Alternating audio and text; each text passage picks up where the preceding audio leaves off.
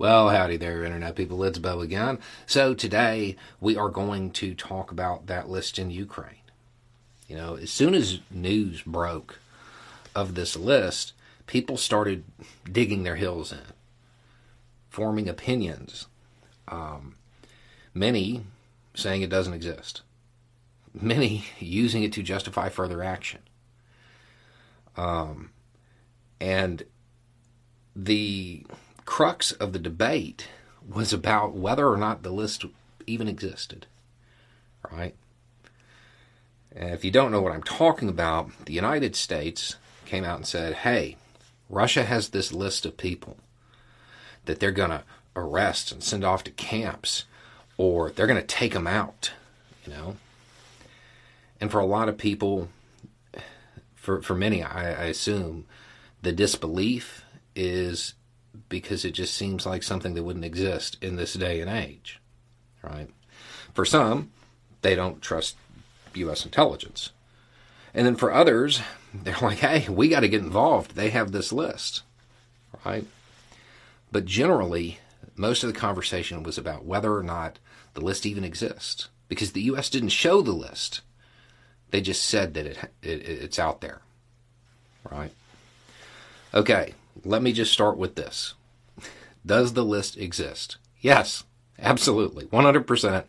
I have not seen the list, but I'm 100% certain that it exists.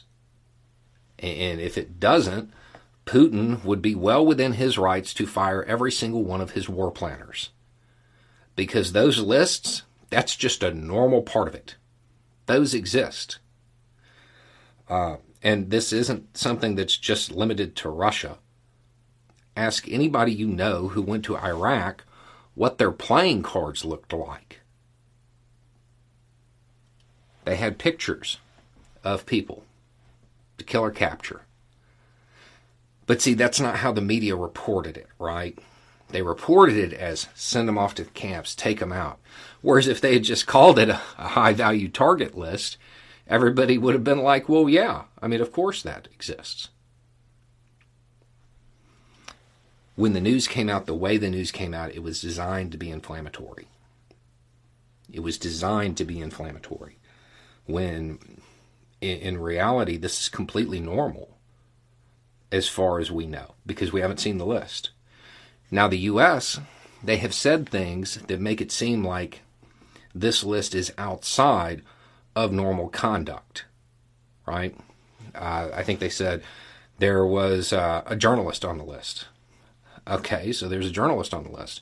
Is it a journalist that would be actively involved in a resistance against a Russian invasion?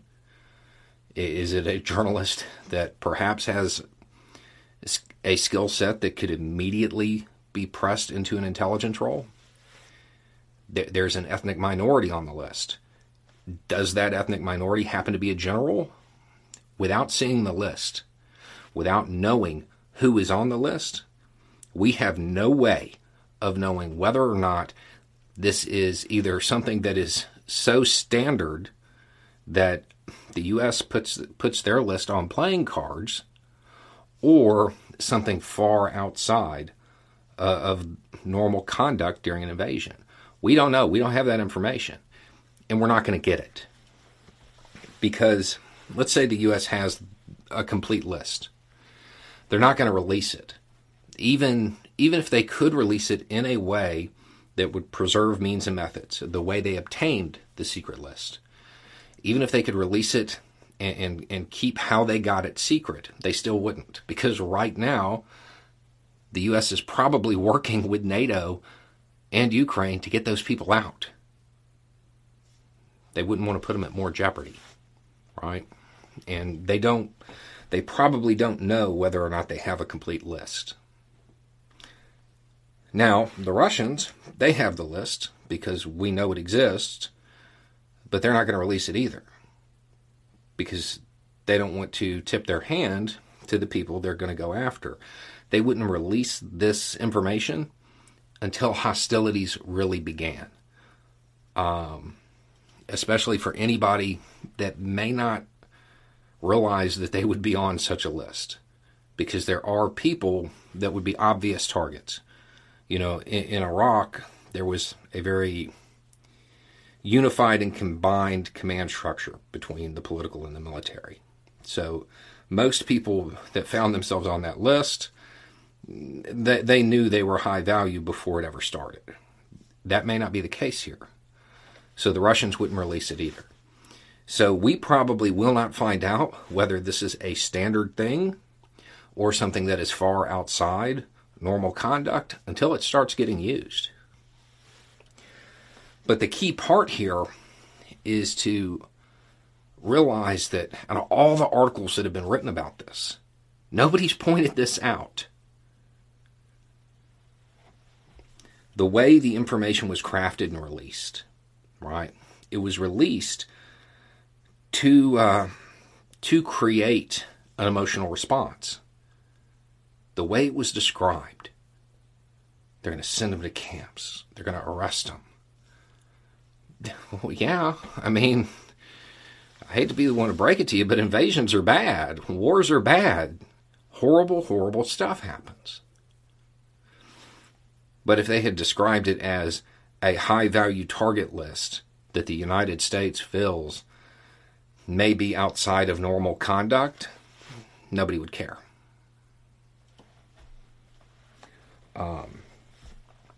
This is why it's important to understand that Russia, China, and the United States are going to be messaging on the international scene constantly. From now on, we are in a near-peer contest. Those messages will be crafted to influence your opinion of events. You have to be ready for it. And this is why it's important to actually understand how this stuff works. Because I guarantee you, if the news had said Russia has a high-value target list, nobody would have cared.